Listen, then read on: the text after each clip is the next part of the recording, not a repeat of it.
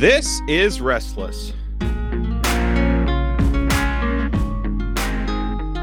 Welcome back to Restless, a postmortem on the young, restless, and reformed, covering some current day stuff here in the ashes of the YRR of New Calvinism. I am your host. I almost said Pastor Matt Klein, which is how I introduce myself in person a lot. I don't introduce myself on the podcast that way. Perhaps I should, now that I am in a local church planning ministry. But I am joined by the person I always call Pastor Michael. How are you doing today? I'm doing well, Matt. Yeah, Mondays are such an interesting day for me. They're just full of all kinds of stuff. And so I've got to do some worship planning, and we're preparing to have some missionaries from Uganda through MTW that are going to be, which is Mission to the World, which is the PCA's missions branch, coming on Sunday. And it'll be the first time I get to meet them in person. The last time they came was shortly before, I believe, I even came to the church I'm currently at. So that'll be really cool, and got to do that. But then I'm also doing stuff like I was, trying to quick before some rain here, move some chicken tractors and get those up by my house, and then run quick to get on a podcast. So, I mean, it's just an interesting day, and it's fun. I like it that way. So, Pastor Michael, it seems unfortunately there's been a bit of a kick up amongst those who would actually make up the constituency of the people who would like our show, right? We're here in the post-mortem days of the young, restless, and reformed, thinking about our leaders that left us, whether that be Mark Driscoll, who I've been told by someone I haven't gone hard enough at ever, which that was a shocking statement. But I guess we do probably defend him more than some people. Defend certain things about him, I should say. But we've gone pretty hard. Maybe people haven't heard it all because some of it's on behind the Patreon wall. Yeah. There have been times where we even say, man, we have been a little soft, and we go hard. So yeah. I don't know.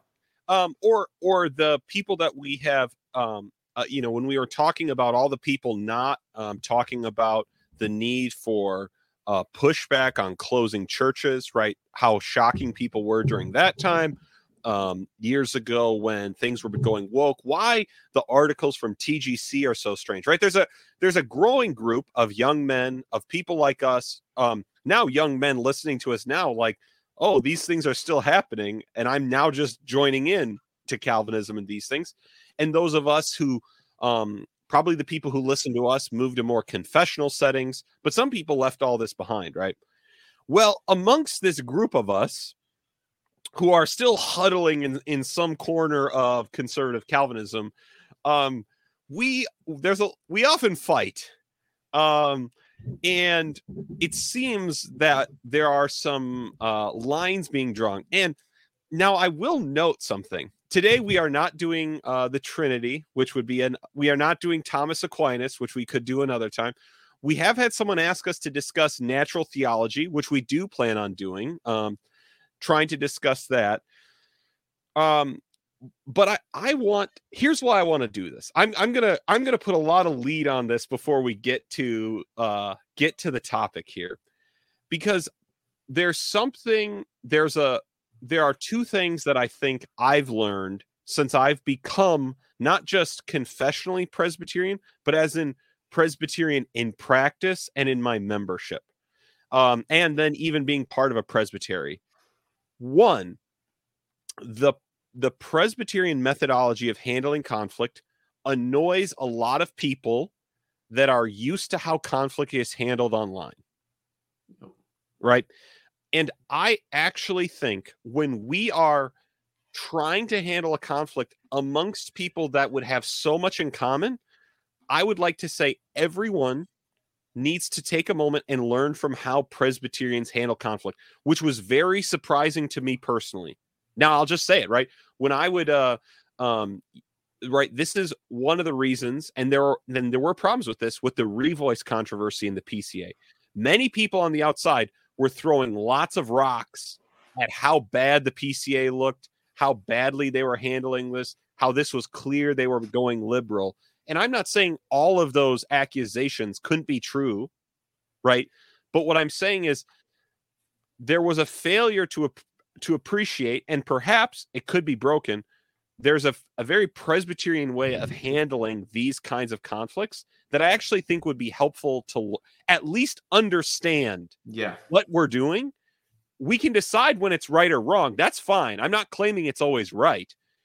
But two, I also hope to help the young men listening who may someday join Pastor Michael's church or walk into a church plant and go, dude, I can't wait to be part of this church plant where we're gonna put on blast, like, this thing, and I'm here to like, and you're like, well, we're not really doing any of that. And then you have learned from online discourse, well, that means this pastor is a soft, worthless man who won't stand up for anything. Yeah. And it's actually because, and there can be a time where it goes too far. Let me say it I'll keep probably saying it throughout this whole thing. There's a place where it can go too far. But the fact of them working in a collegial manner, which we'll describe, is not itself a sign that they are a soft man who's a coward and is given in to the cultural pressures of the world. Yeah. Giving people an out. So this is one of the dangers of online discourse is it almost never gives people an out. Like there's almost never a chance to truly like this sounds bad, but save face, and not save face in the sense that people shouldn't repent. But even if somebody is to actually apologize and repent, unfortunately, most people have learned that when it comes to online discourse, if somebody calls you out, the best thing you can do is not apologize. Because the moment that you apologize, that's used against you and thrown in your face and used to attack you even more. In other words, there's no actual chance of making things right in some way. And people just go after you to no end. And so this is just not what you see of the character of God in Scripture. A lot of guys like to point out the wrath of God and the judgment of God and how fierce he is with his enemies. And that's true and right. But usually they think of their petty anger and their petty attacks, the kind of petty attacks of men, probably mostly who have my compassion, because most of them probably grew up without a father and they're just trying to find some kind of masculine voice. And that's hard. I get that, man. That's a tough place to be. But you end up alienating everybody because you think, oh, I just get to attack. I just get to fight. And that's what it means to be a man. That's what it means to stand up for Christ. But what is it? I mean, just think about what God does with Israel, how patient he is, how long suffering he is, how long he waits. Think about how compassionate and slow to anger Christ is with Peter. You can't read that story. And like, if we were trying to construct a portrait of Christ from online discourse of the Theo Bros, shall we say, of whom I love, by the way. I like these guys. Even the guys that go really hard and like they can get pretty nasty online. These are actually the people that I like. Like if these are the kind of guys that I get in my church, that's what I want. I want them if they're willing to humble themselves under authority. But if they're willing to do that, man, we're going to take the world. Like we're going to take the gates of our enemies. That's awesome. But if you're not willing to humble yourself, it won't work. But just try to construct a picture of Christ from the character that you find in, a Twitter discourse from Theo Bros, and imagine that same Christ that you get, the picture you get painted of Christ from those interactions, how he would have handled someone like Peter. Right. Oh, you denied me? Look, he denied me. Like he just would have like destroyed him. Right. And that's not what Christ does. That's not what he does. He's actually far more compassionate and far slower to anger than we are. And so anyway, yeah, I think that it just things fall apart when you think that you're truly this, warrior for truth and, oh, pastors don't get it. They're all soft and things like that. Well, that's true sometimes. That is true sometimes. And this is the danger of our situation is that a lot of the critiques of those who really have no right to be critiquing anybody are true. Right. And so it's like we're all a mess. Everything's bad. And there's no one, like none is righteous, not even one. And so that's the position we find ourselves in. But anyway, that's I can wait to say more when we get into what we're going to talk about. I think part of it is, and let me frame it this way. I'm about to say this as like I'll let the listeners who listen to us a long time at home yell, what figure in church history does Matt always point out as a very positive example and he secretly wants to be when he grows up? The answer is Martin Luther, right? Everyone at home was screaming that. But here's part of the problem. We need more models for like what faithful Christian men look like. We need more than Martin Luther, right? We need to broaden our understanding of like what a man standing for God and his church look like beyond Martin Luther. Because we see how the way he handled things actually was quite problematic at times. Two, it's not always the hour of Martin Luther. Let's go to Charles Hodge, right? The guys who were the old school Presbyterians, right? So think the conservative confessional Presbyterians, and how mad the Southern Presbyterians were at them and called them the peacemen. Because what Charles Hodge was doing is, what's the best way to accomplish confessional Presbyterianism is to take the center, work with both sides, and try and promote everything I can that will promote this direction of things. Right? And I will do that better if I don't blow up everyone around me. Right? And Charles Hodge wrote on every issue under the sun, right? Like he shared his opinions on everything, right? It wasn't that he was afraid to work on it. But part of it is he did his best. And again, this is a manly thing. He said the Church of Jesus Christ is a good thing. Now, we obviously know, like Pastor Michael and I, he was a Yankee, but he said, even this war should not divide Christ's people if possible. Let's find a way to have Christian unity during a war. That's manly. That's a good goal. Yeah. Now, it wasn't accomplished in the Presbyterian Church in the United States during the Civil War. But right, there's something altogether good about that and completely different than what, we don't need Martin Luther in that moment, right? We need someone else. If we're going to have any kind of institutional ability that the new Calvinist leaders have, we have to have the ability to work with others in systems, and these kinds of things. But so Pastor Michael, that is our long intro. It was a long intro. But this is why I want to do it. More than this particular tweet being shared in every group that I'm in on Facebook with people saying, is this a good thing or a bad thing? I just feel like I've been on this ride before, and what my goal is in having us cover this isn't primarily for me to like come out hot and try and like nuke someone or the other. Pastor Michael may see that as a called for. That's fine. But the thing that I think I want you to understand with the Presbyterian mindset is try and understand what that side's concern is. So whatever side of this you particularly feel most sympathetic to, what the exercise I want to do as we do this is try and think about what is it the other side thinks is going wrong. Why would they respond this way? Right? This is right when Revoice was happening in the PCA, the best question you could ask if you wanted to put an end to Revoice is, why are there men in the PCA that are slow to want to get rid of this or feel concerned about criticizing it? Answering that question is going to be 1,000,000 times more fruitful than like another quotation of "such were some of you. We must leave this," like that. that wasn't going to get us moving together in the way we actually all, Pastor Michael and I completely agree we need to move, right? Am I making myself clear, Pastor Michael, or am I lost? Yeah, you're clearly so weak, Matt. You're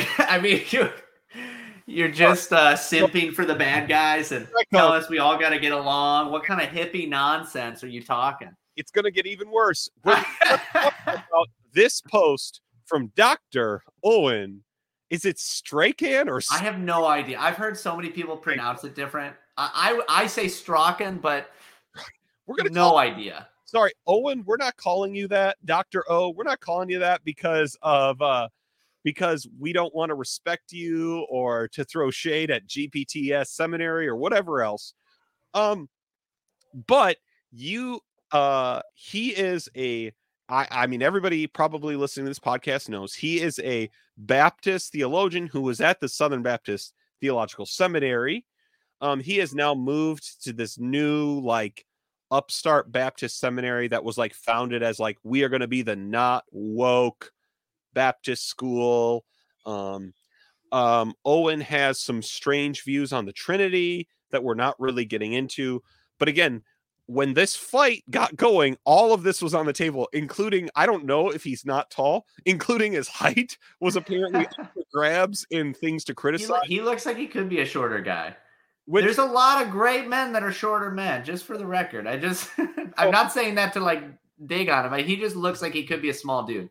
Yep. And so, and he is part of G3. So this comes in the context of probably actually the article we talked about with the evangelical elite being gone. G3 as an entire ministry recently has decided that they think Christian nationalism, at least certain forms of it, are really bad, and they are going to come out and they are going to make a lot of statements against it. But they are. Do you think, Matt, before we get into that, do you think that G3, so I am not a guy who has really followed or, like, known much about G3. I just don't. Wow. It's probably because it's pretty Baptist, right? It's all Baptist. Is G3 kind of positioning itself to kind of move into that open space that has been left for a lot of people, both from the Gospel Coalition, but also from Together for the Gospel? Because that's what it seems from the outside. Absolutely. I think that is what they are doing. I think 100% they believe they're and actually like they could take the center, right? They could be the new center in the way that those guys who started the Gospel Coalition Together for the Gospel thought that they would be a generation ago. Yes. Back before I realized our podcast primarily is going to be the court jester of whatever comes next in the Reformed Church, I was like, we probably should be talking to people at G3 if we could, because I think they're probably the people that, like, G3 Ministries will probably be in many ways what the Gospel Coalition was. Right. They've started doing, like, they've started broadening the kinds of things they talk about. They now, like, post, like, literature reading lists, right? Like, so they're starting to get, like, beyond just specific theology, right? They're broadening things, which tells me, yes, I think that's exactly what they're doing. The difference, though, I think the part of the problem is that they're very denominational. They're very Baptist. They're actually based primarily out of Josh Buiss's church, right? So they're very which again, a lot of the people who ended up not liking a lot of things about TGC, the ecclesiastical, like, connection is probably viewed as a strength, and it probably is. The problem is it causes people like Pastor Michael to go, I'm probably never going to care about this really Baptisty thing. Now, they have had people like Michael Kruger from RTS, right, Presbyterian, speak, right? So it's not that they're opposed to all of that, but it's clearly based in a very Baptist subset. But Josh Buice, Owen, all of these guys have been making a number of attacks on Christian nationalism. They just had the G3 conference. Owen, I'm going to stop even pretending I can say his name. Dr. O decided to do his opening talk. It was going to originally be a refutation on Christian nationalism, but he decided to make it even more specific, a refutation of Christian kinism, which essentially means he was calling the people who support Christian nationalism kinists, which is essentially the idea, like it's basically this idea that you should be against interracial marriage, that the ethnicities in God's world should remain separate, that's an essential good. Obviously, this is an essentially horrible position. Now, Pastor Michael, maybe you've met. Let's do this test. Have you ever met anyone who holds to that view at all? Literally never. Literally can't think of a single person that believed that. Yeah. So, with all that context, Owen. By the way, so I've met some young men who are pretty far into the like ethnic nationalist kind of stuff, right? And in trying to interact with some of them and work with some of them and share the gospel with some of them, I've listened to some like actually far right, not like what the media calls far right, but like actually far right podcasts and things like that. Very minimally, but just a little bit. And even in some of these, where these are guys who legitimately do believe, hey, like race mixing is bad, right? Like you shouldn't marry somebody of another race. But even they were not like, oh, it can never happen.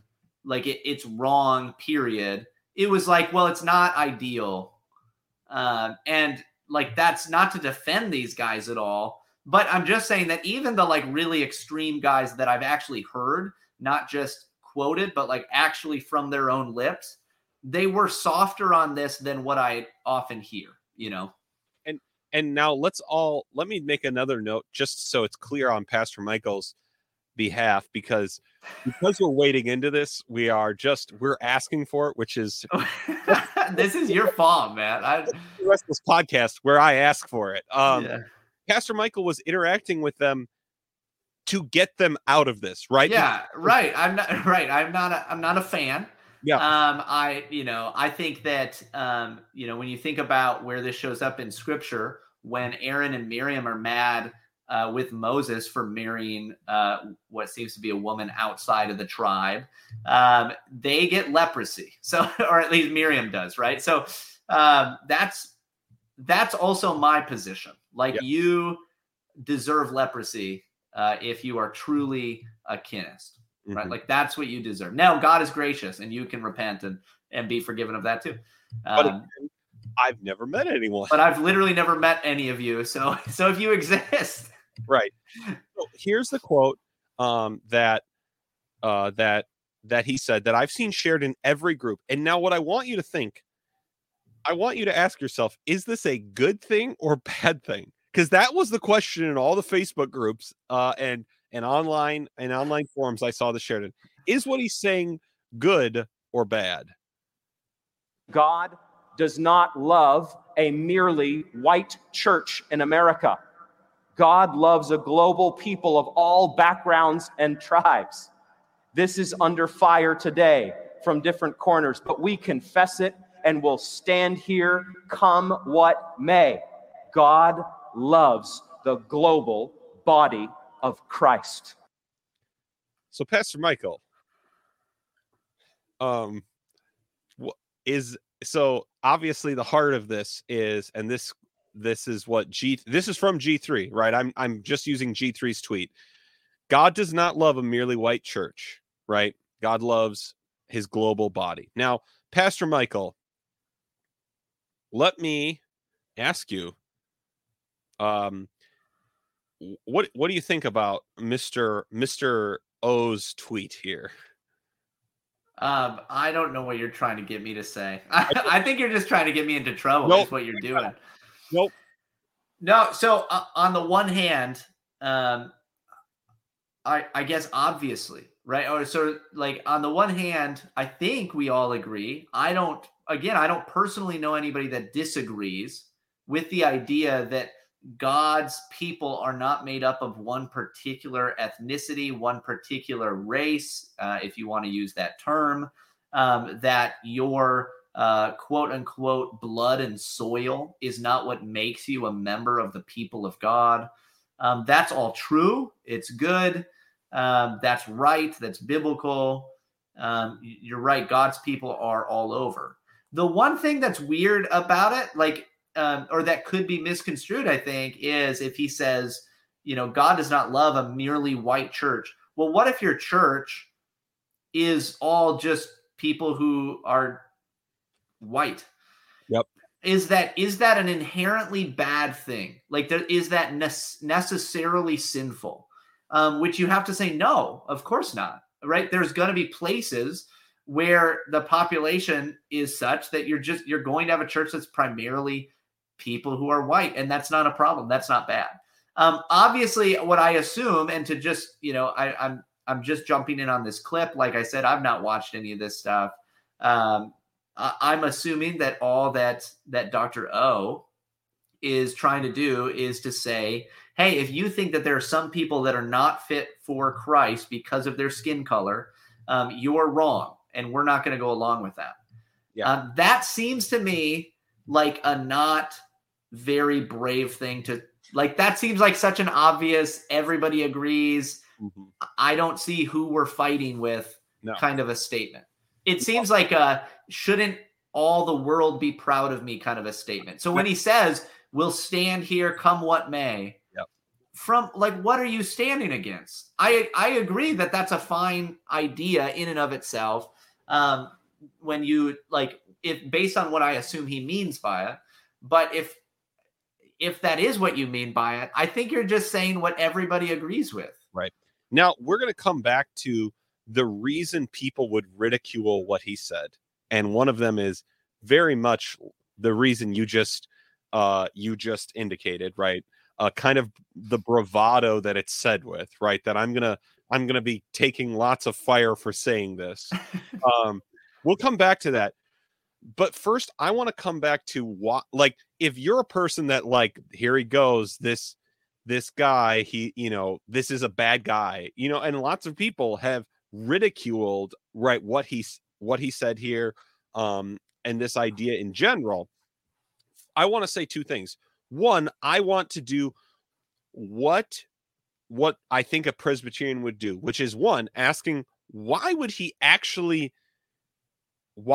want to say this, right? When it comes to this conflict he and G3 are having with Christian nationalism.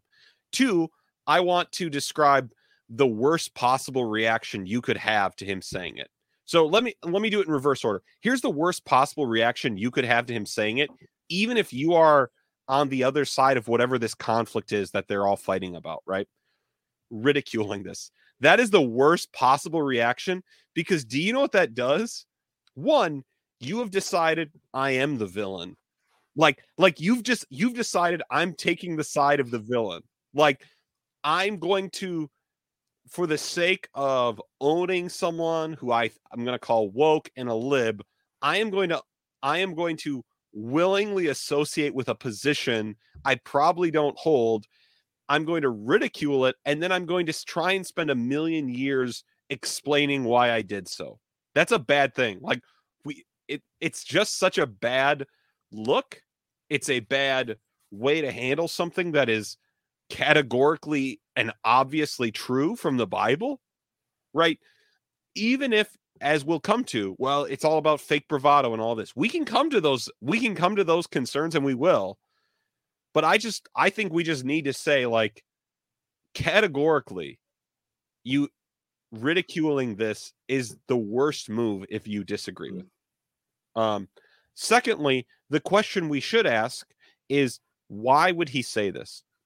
Now, Pastor Michael, I wrote down, to the best of my ability, what I think would motivate him to say this. Like, and again, I'm trying to write this in a way that if I read this to him, he would go, yeah, that sounds like what I'm doing. And so guess what? It's not going to be, I was paid to say this to take down, these morons or whatever. Here's what it is. Owen thinks that Christian nationalism and its interest in preserving Western culture by putting Christ back at the center of it, or at the center for the first time, inherently is out of step with the gospel's call to get all nations and all peoples to follow him, right? That this emphasis they're putting on national identity, preserving this Western culture, making that focused on Christ, is just inherently out of step with the view we should have of the body, which he's trying to communicate here. Do you think that I am? I'm at least close to like what he would like, how a person actually feeling this kind of threat, feeling like they should say this, feeling like they need to discuss this. Do you think I'm close to where they're probably coming from? Yeah, definitely. Definitely. I think that's the most generous way that you can present what his position must be, right? I think that's the most generous way. I've seen, although I haven't seen these videos necessarily, I have seen less generous takes, of course, on why he's doing this. And just for the record, I think the way that Owen particularly has handled himself online and in public at this point does not necessarily lend itself to the most generous take, right? Like the way that he has handled himself does not make me think he's actually a guy looking to sit down at the table with people he disagrees with, but are within the body of Christ and try to come to some kind of resolution. It does not seem like he's actually willing to do that. He wants to be the guy that takes the stand and says, rah, rah, this is what we think. And in response to that, and even before Owen was even in the picture, there's plenty of guys on the, so-called Christian nationalist side that are doing that too, right? Like everybody's like, well, I'm the Martin Luther. I'm the guy taking a stand. I'm the guy that's going to say the hard truths. And look at me, like, aren't I brave? And very few people are willing to actually just sit down and say, well, let's talk through like why we disagree, what this is all about, which I do think you're right. I think would be the more Presbyterian way of handling things. Yes. So I agree that virtually everyone involved, that like, I'm not proposing this because suddenly people are going to like try this. So Pastor Michael, then the question I have to you is, do you think an emphasis on a national identity, even a Christian national identity, do you think that does pose a problem to the body of Christ? Now, because again, we can say, okay, I see what is motivating you. We can still think that that's wrong or right? Or there could be some part of that, like, yeah, taken to a certain point, maybe that could be something that's happening. Can you show me an example of, like, we could ask all kinds of questions of it. Yeah. But do you think that this kind of national identity, this a kind of a political activism, do you think that does get in the way of this value, which we would say, which we've both already agreed, categorically true, right? Yeah. Yeah, I don't really think so, or at least I don't think it's as big of a threat as it's often made out to be. Not because it's not possible, right? Is it possible? I think a better way to maybe even ask it would be, is it possible for Christians to idolize their nation, their place?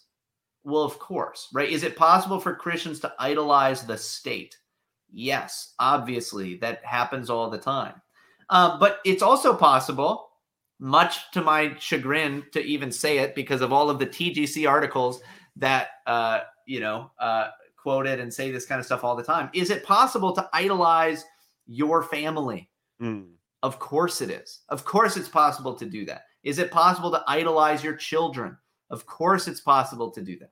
Does that make it less good to have children, less good to have a wife, a spouse? Does it make it less good to have a family? Of course not. Of course, that wouldn't stop anything. So in other words, the fact that a true and good love or loyalty to something could be taken to an extreme, in which case it becomes idolatrous, does not in any way teach us whether or not that pursuit, that thing in itself, is good or not. Right? It doesn't actually tell us that, because we can twist almost anything to become a kind of idolatrous love rather than a true and biblical love, where it's properly ordered under the love of God. So as we're talking about something like this, is why I say everybody does this. I'm not defending any one party, any one group, but like there is clearly not the most generous take being applied to those who are on more of a Christian nationalist side. And, specifically those who are in the like Reformed world, right? That's what we're talking about. The Reformed, whether it be Presbyterian or Baptistic world, like we agree on a lot of stuff. To have some guys within our ranks who are saying, we think this is the proper kind of next step in our understanding of political theology and where we should go next. Here's some practical things that we could do that would be good. You can disagree with those things, but to read that as inherently racist or inherently kinist or something like that, that's a problem to me. Now, have I seen online actually racist people like interacting in these groups? Yep. Yeah, 100%. I know they exist. I don't know how real some of them are, right? Because I know that there's a lot of probably just like teenage boys that are in these movements, and they have these anonymous, characters, and they're like, they say things that they wouldn't actually say in real life and they wouldn't actually do in real life. They just say it. And I know people really hate that, and it's not good. It's not right. But I've known a lot of teenage boys in my life who say crazy things, and they never act on it. They aren't going to do it. They just do that sometimes. And so I want to have a little bit of grace, even in this area. But I know you're not supposed to. You're not supposed to have grace in that particular direction. Right. Yeah, because basically what you're saying, if I can put a finer point on it with your analogy to the family, is there is a way that I could promote my nation or take political action that would devalue parts of the church, the body of Christ, could make, could either practically or even on like a conviction level get in the way of the nature of the body of Christ as the universal body of Christ across the world. There's a way to do that.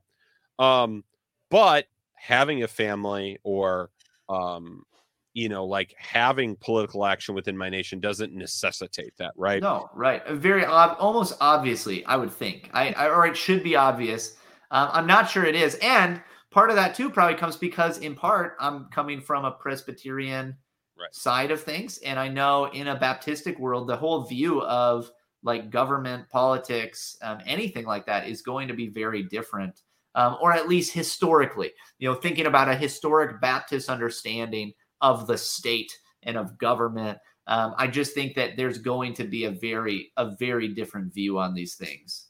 And so part of what I decided to do is, again, right. And if they're promoting a certain kind of national identity, action, political scheme that would get in the way of it, the way to critique that would be, here is what you're doing that's going to violate this thing we actually all agree on, as in God loves the church in everywhere in the world, not just in America. Here's the thing you're promoting that violates that. Not, I stand here, you stand there, right?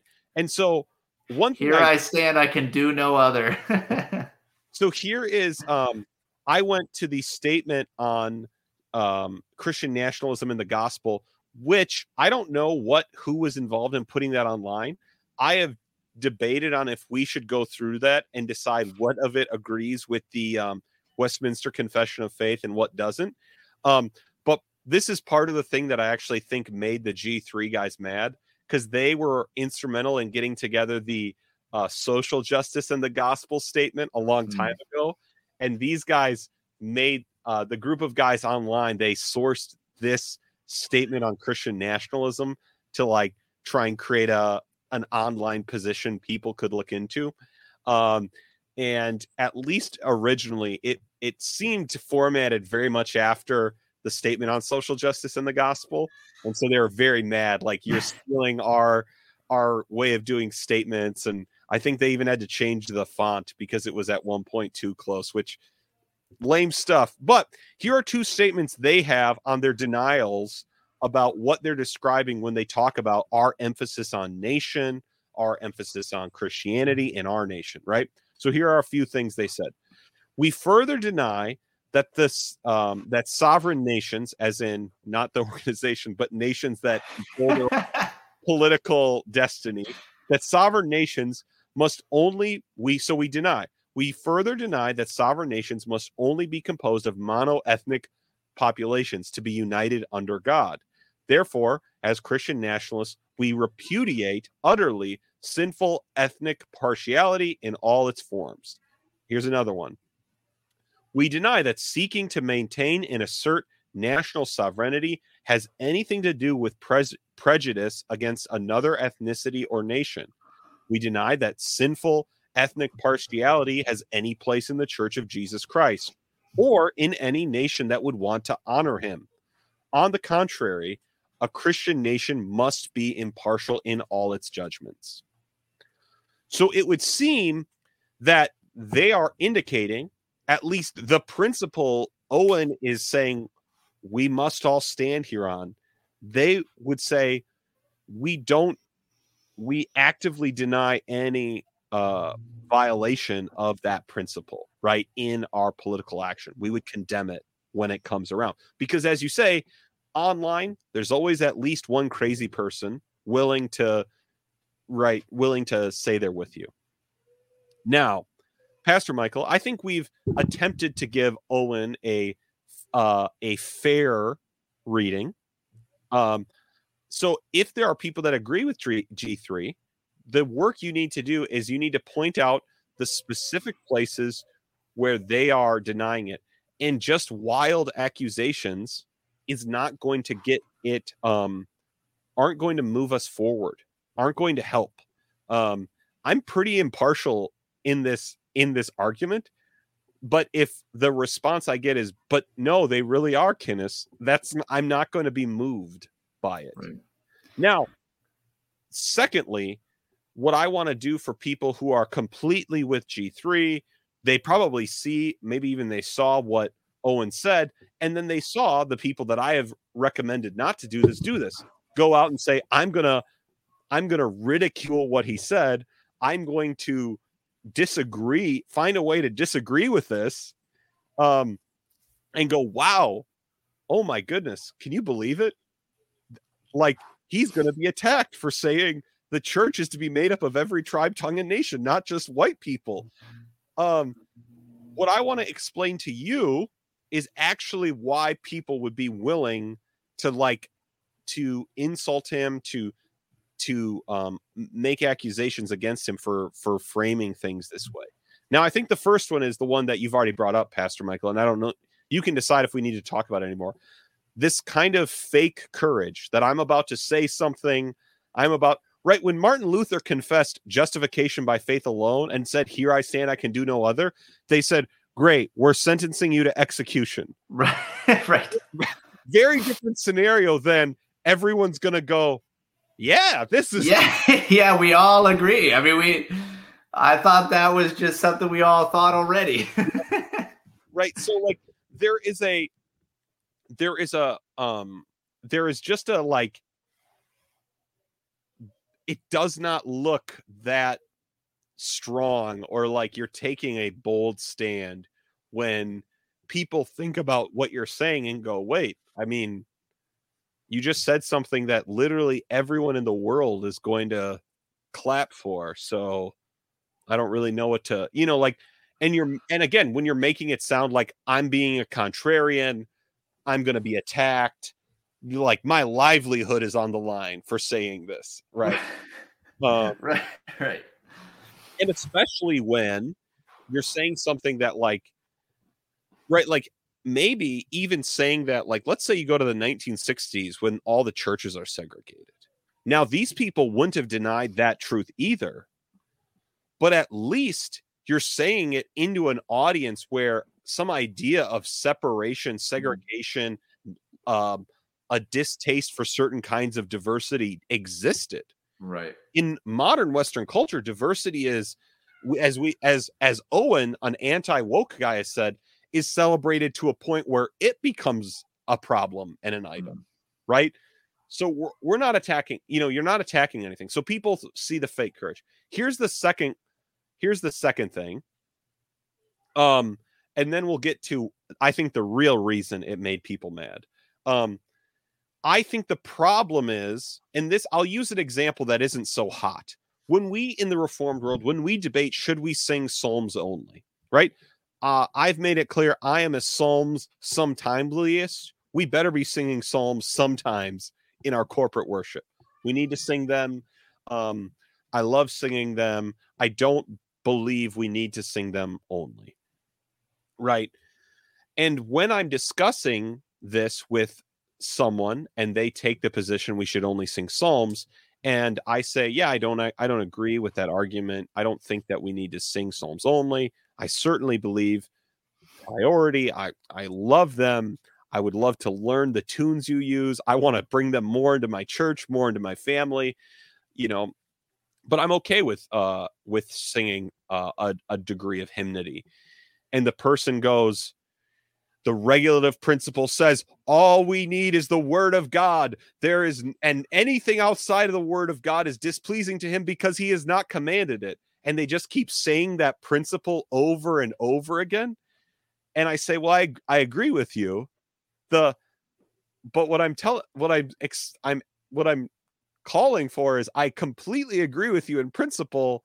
However, the principle doesn't lead me to the same practice. The disagreement isn't on the principle. And so, dare I say, Pastor Michael, it is at these points where the conversation needs it. Now, everyone take a drink, gulp. You're never going to hear me say this again. Needs more nuance. Right? Like, get him the shirt. You got to wear the shirt. Did I tell you, I saw on Twitter somebody just out in the wild wearing a nuance shirt. That's the best. It was pretty cool. Just saw a picture. Somebody just shared a picture. I was like, that's a restless nuance shirt. And I get, because of how often this is abused, where like for me to state anything on principle, any kind of like black and white statement, obviously we know my distaste for taking nuance is that we like keep explaining it until there's no principle left, right? Like, but there are times where we're going to make an application of a bold, like of a important foundational principle. And to actually get to the point of disagreement, we need to do more than state that over and over with as much emotion and as much like force as we can. Yeah. You either die a hero in your own mind or you live long enough to see yourself use nuance. Like that's just part of growing up. Basically, you realize things are more complicated than you think. So what you have to do is, again, what you need to, the hard work is taking that principle and figuring out where in practice, what is breaking down, right? Now here's the thing that I think actually made people mad. And this is potentially when Pastor Michael says, I don't know if Owen has handled himself in a way to make people think he's willing to attempt to do this fairly. Here's what I think actually made people mad. You have now, what degree have you framed the debate? You framed the debate this way. You are with me or you are with the racists, right? And you are framing it in a way where no one on the other side disagrees with you. So what people really don't like is the rhetorical move you appear to have played, because their answer is, well, we're talking about national politics, where Christian principles and morality comes into the national sphere. Right. And you're telling me that I don't believe the church is universal to all nations. Right? Like you're saying what you're saying has nothing to do with what we're trying to talk about. Right? That is what I think caused people on the other side of this to have such a strong gut reaction to it. Right. There's just this unwillingness to sit down and talk about it. And okay, even here, let's be a little nuanced. Let's try to think of this in the best possible light from the other side. Maybe they think truly we're dealing with actual racists, like like racist and racism is the worst sin possible, right? Like this is so far beyond any other sin in the minds of most modern people. Which means like there's no coming back from it is what I mean, right? There's like, you can be redeemed from a lot of sins, right? You could have an abortion and there's most evangelical churches would be like, you can be forgiven. It's okay. If you have a pretty significant racism in your past, there's very little desire to, reconcile with you. That's just how things are. I'm not, I just think that that's the case right now. It's seen as probably the greatest sin or one of the greatest sins. If you really think that, you think this truly is like a very vile, evil person, to sit down with them or give them an opportunity to speak would be, in a sense, giving them an opportunity to influence others, right? Like it'd be giving a platform to people who you really shouldn't give a platform to. And we can all agree that there are people that we would not give a platform to because of their sinfulness, right? Because of things that they've said in the past. And so that could, I don't think it is in this case, but that could be one particular reason why you could maybe even legitimately say, I don't want to do something where we come and we talk publicly. But I also see from the other side why you wouldn't want to do any kind of like private chat, right? Like you want something where there can be an accountability, where everybody can see what we've talked about, what we've said, because you keep calling us racist and we keep saying, well, we're not that, but you keep saying that. And so how do we even have a conversation? And I think, again, right, and I'm totally comfortable if this platform, this who I'm willing to dialogue with, I'm fully comfortable with if people have different comfort levels, right? Like we have people that are friends with us that I won't name simply because I don't want to I don't want to make them uncomfortable, that would be and maybe uncomfortable that we're talking about this in this way. And I'm not mad at you, by the way. If you hear, I'm not upset that I don't have any problem that you have a differing level.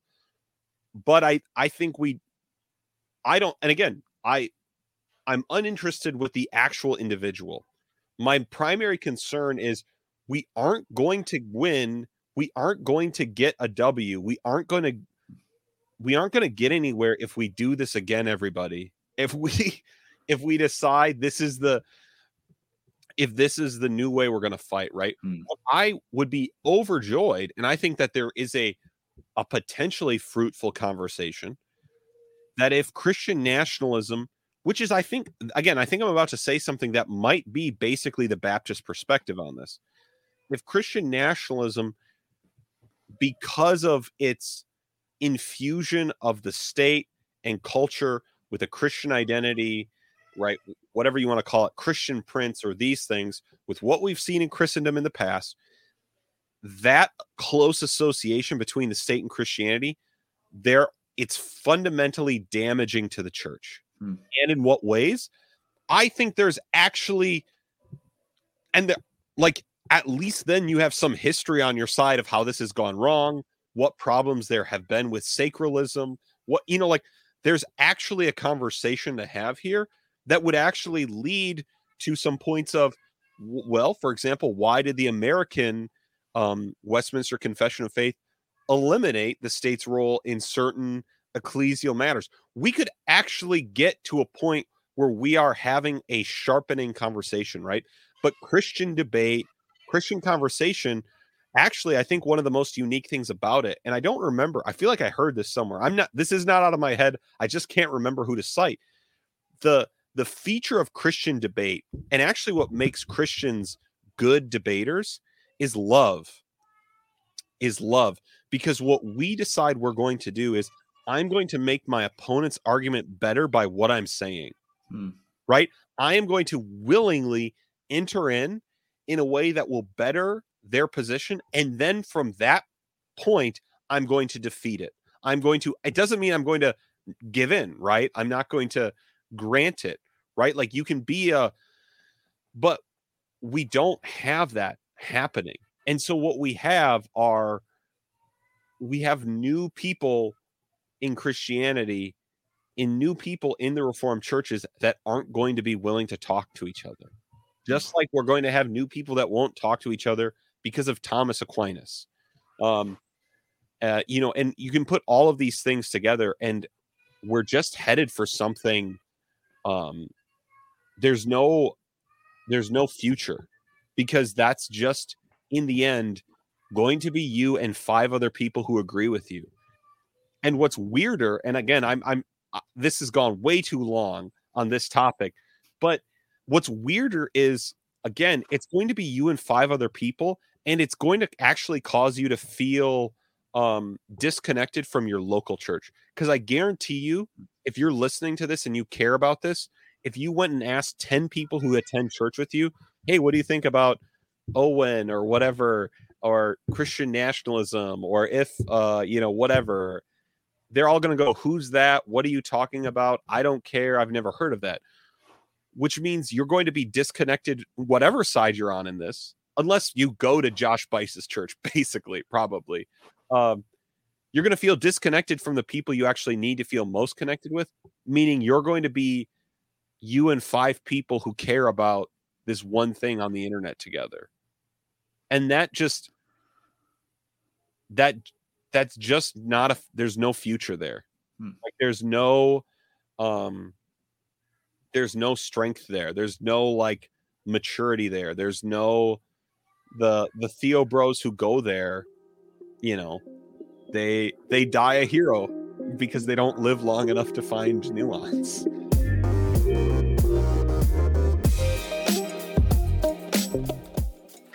Well, Pastor Michael, should we thank people for listening? If this was your last episode of the Restless Podcast, we'd like to thank you for listening. We're just trying to bring people together. We want to bring everyone together. We want Restless to be the center. Is that we want to take the center.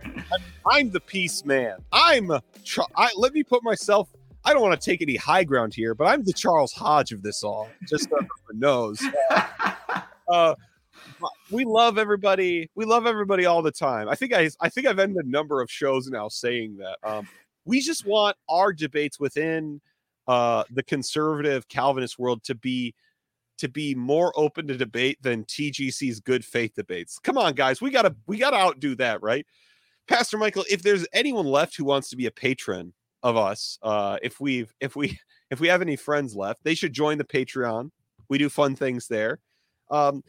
If you only have 10 seconds of time and no money, you could rate and review this show, please, with 5 stars, because we need you. We love you. We need you. We love everybody all the time. This is not Restless.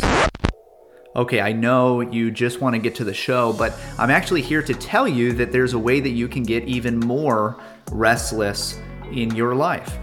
You can do that by going to patreon.com/The Restless Podcast, where there are 3 different ways, starting at just $3 a month, that you can both support this show and at the same time get even more content. At least 1 extra episode a week, and often more.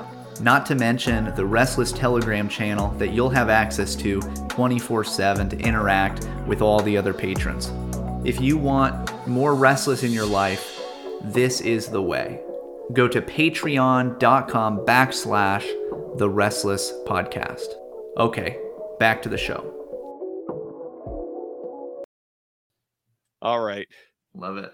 So, I don't know. I don't know if I successfully accomplished helping people understand the collegial way, the seeking to like understand and diagnose. I don't know. I hope it's good. I just think most people are just mad and they want to be mad. It's not too different from the conspiracy theory people, right? You just want to be mad.